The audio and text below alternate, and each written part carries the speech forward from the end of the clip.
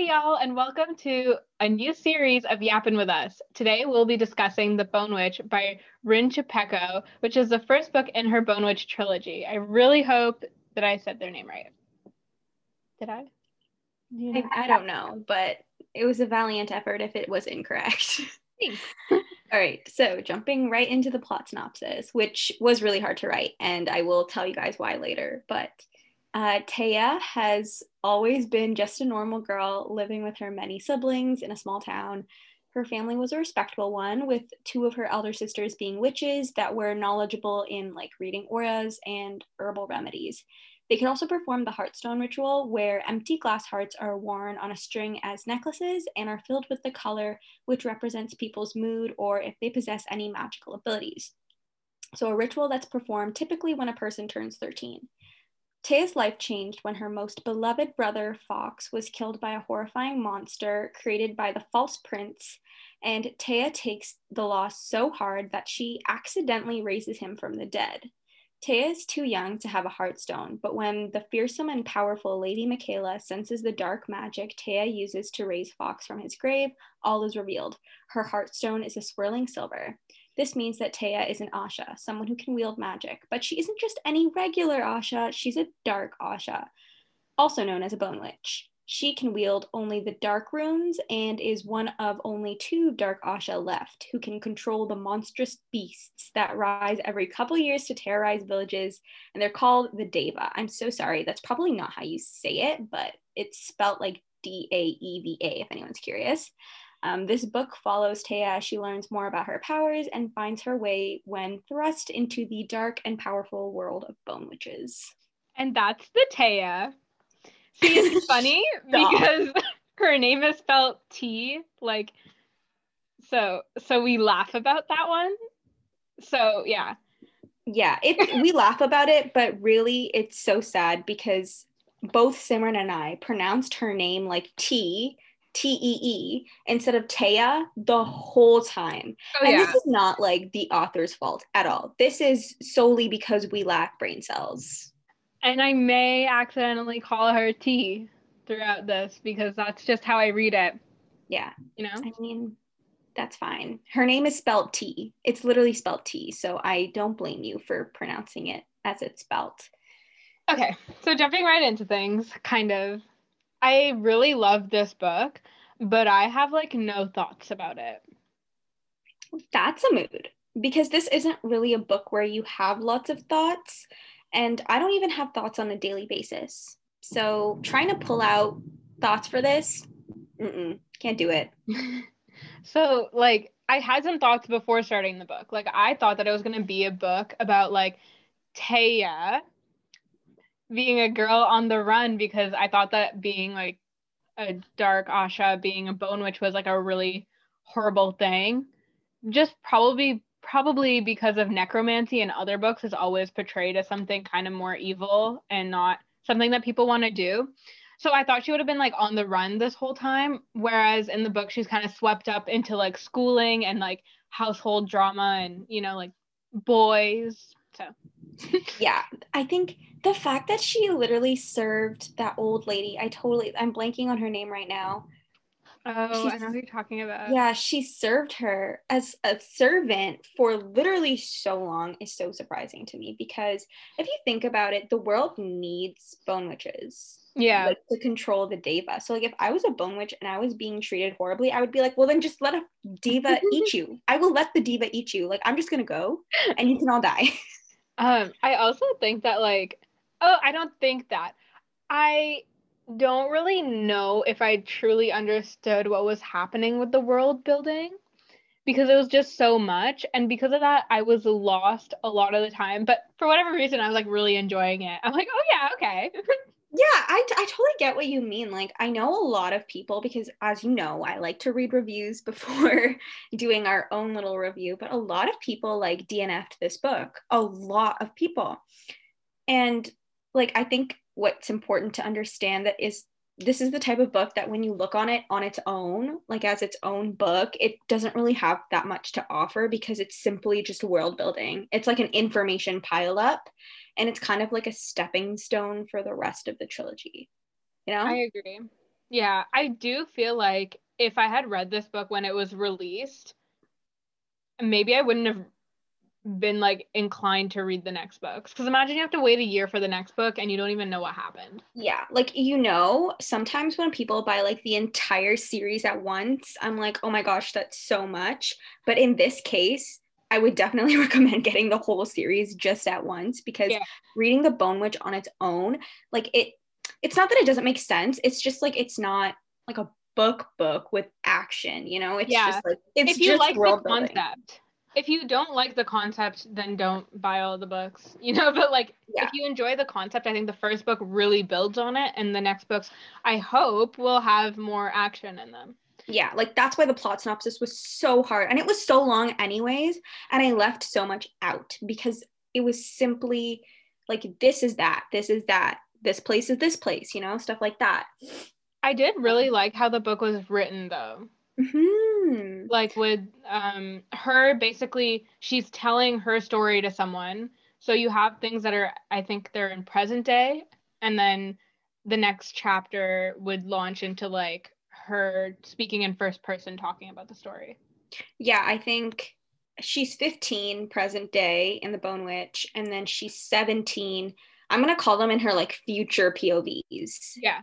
So yeah, so the chapters are each separated by like a little chunk of a future POV, and those really made the book for me. Like, if those weren't there, this book would have been probably like a C. I'm not even gonna lie. Like, I Yeah. loved those future POVs because you get a kind of taste of what you're gonna see in the next chapter, because And she's like, that's when I met my first two loves. And then you're yeah, like, it made you okay. want to know what was going to happen. Because, Mhm. like, if I had just been reading it, I'd be like, okay, whatever, you just met these two dudes, good for you. But the Yeah. fact that she was telling the story and you know that going in they're important, that, I don't know. Yeah, no, I totally understand that. But one thing about her future POVs, I read somewhere that like she has what's known as special snowflake syndrome, like especially in the future POVs. I do think she is a special snowflake because, well, she's one of two Dark Ashas. Or, because the other ones keep dying, right? Like, didn't one get, like, eaten? Or am I making that up? I know, I think someone did get eaten by the Deva. I know Yeah. someone did, but and also Fox got killed by the Deva. Oh, But right. yeah, I think it's kind of crazy how there's literally no bone witches, but people are so scared of bone witches. Like, you you should be grateful. You should be grateful that they're Yeah. willing to not let you die and you're treating them like garbage. Like, I don't see the logic here. Yeah, so with the fact that she's one of two or one of few or whatever it is, I think that she kind of is a special snowflake. Okay, her powers. Okay, her powers are special snowflake powers, but her herself, like, no. But her powers make her a special snowflake. Whatever, Simran. I Anyways, I really like disagreeing with Avika, like even if I agree with what she actually says. yeah, they could probably tell by this podcast where I say something that makes total sense, and you're like, no. But anyways, moving on. I want to know how she gets to be so like anti-hero, because in the future POVs, she really seems like she's about to start a whole war. Like, she's badass, she's sure of herself, she knows a lot about her powers, and like I'm holding out for that, tey-uh. In the notes I just wrote, yes, I am so excited. Oh my gosh, you can tell Simran has a lot of thoughts about this book. Lots of thoughts in general. Lots of thoughts in general. Yeah, but like again, there was so little action in this book that there wasn't a lot to go on. So a big selling point for me was the actual writing itself, which was like it was super light, and it was fun. It was really well written in terms of like how the author described things. Normally when you get like an information dump for like a fantasy world, cough cough, Crescent City, cough cough, you get really bored.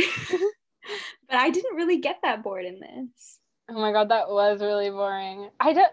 Okay, this is really off topic, but so many people reread Crescent City so often. And I wonder, like, how do, like, okay, you've even reread it. Have Yeah, you I not? have. Like, okay, but um, do you skip the building and just go to the more action parts, or do you reread the whole thing? I skip the world building. I do this in a lot of high fantasy books because I feel like I just don't like it. I don't care. I'm So gonna skip it. the thing for me is when I reread high fantasy books, which I feel like is not that often because I feel like I mostly reread Cassandra Clare books, and I don't know if those are high fantasy. I think that Definitely not. Definitely not. um I just find that I understand the world better when I reread the world building that I did not fully grasp the first time. I guess it depends on the book. Like in terms of like Crescent City, I never do because it's just too boring and it's too awful. And But it's if it's too something, long. yeah, and it's long. But if it's something like ACOTAR, which I would say is high fantasy, then like I don't mind reading that world building at the beginning. Fair. Okay, let's go back to the book. So that plot twist, eh? Yeah, so that plot, those plot twists, there's two. I mean, there might be more than two, but there's two that stuck out to me, Mm-hmm. which would be like at the end where she was like, the who like gave his life for me, whatever, and then it was Kaylin. I Yeah. was like, what? Because the whole book you see them kind of bickering, but I guess he's her bee. He's her bae. They're in love. I can't, yeah, I know. Someone's giving me a look. I don't know how else to describe it. But also Kana or Kana. Kana in Hindi means food. So I'm gonna say Kana. Being like Anna. Yeah. Aina. I don't I don't know. Her. Her, yeah. Like the evil lady. Yeah. Mm-hmm. Okay, so the plot twists were really well done in my opinion, especially like the Kaylin not being Kant's. Yeah. Can't? Can't. How do Tomato, you say it? tomato. I say can't. Okay, so I'll say Kant. Um I like when she first introduced Kaylin and Kant, she said that she was meeting like two of the boys that she loved or something. And I didn't really think much of it. And for whatever reason, like she and Kaylin were like fighting throughout the whole book. So I was like, oh yeah, so it's definitely Kant and Leek. Leak the little boy who likes to dance. Let's just call him Yeah. that. Yeah. But then also I was like, why? Like when she uses the word love, I thought it was just like, okay, well that love is platonic because they're friends, and Mm-hmm. this love is like romantic. So I didn't really think much of it. And then with Kaylin and her like fighting all the time, I'm a really big fan of the enemies to lovers or rivals to lovers. So Aren't we all? when it came out that he was like her lover, I was like, okay, I see it, I accept it. And Yeah. in that sense, I just thought it was a really good plot twist because when plot twists are like so surprising and unbelievable, I'm like, that's dumb. Like, I think that readers should be able to, in some way, guess what's gonna happen. Yeah, like you should be able, like while you're reading it, like not suspect like, oh, something's happening and it be easily predictable. But like when you do find out what it is, you're like, oh, that makes sense. Like it's not totally out of character or really weird, which I don't think this is because I think her and Kaylin have a lot of like chemistry, like especially when they were fighting, like I see that. But then with Kant, I always felt that he was like the equivalent of like white bread. He doesn't have that much going for him apart from he's like pretty and he's a prince, I guess. That's fair. Yeah. Yeah, no, that's actually all I have to say. Oh, before we get into, I think we do have some maintenance issues. I did have one thought about this book, just one Just a sole thought. singular thought. Yeah. So her and Fox are like really close throughout this whole book, and she brought him back to life, which, okay, like let's have some respect here. She Like literally you're brought you back. welcome, Fox. She literally resurrected you from the dead. And so you would well, they're already close, but you would expect them to stay close, especially since their lives are kind of attached now. Mm-hmm. Um, but at the end of the book, we find out that they're not talking anymore, and that like I want to know what happened. Yeah, it makes me think that like did Taya do something really nefarious? Like is she the villain now? Nefarious. Nefarious. I think it's gonna be one of those really gray situations where like Fox is right in his way if you're going super by the book, you know? But tey-uh is right because it feels right to her. Yeah. Honestly, like if I were tey-uh and Fox was like, no, I'm gonna like not support you and not follow you and like be a bad brother, I'm like, well then I'll just let you die then. Just die. Go back into the earth. I made you. Right? What are you on? Okay. So maintenance issues? Yeah, I have two maintenance issues, which aren't even maintenance issues. I just two things about this book that I would say, you know, going into it or just about it in general is that it needed more meat on its bones. You know, I think the premise was super fun, like the necromancy and the whole world building. It just needed a little more action, which I'm hoping to get in the next two books. I hope that it'll even itself out.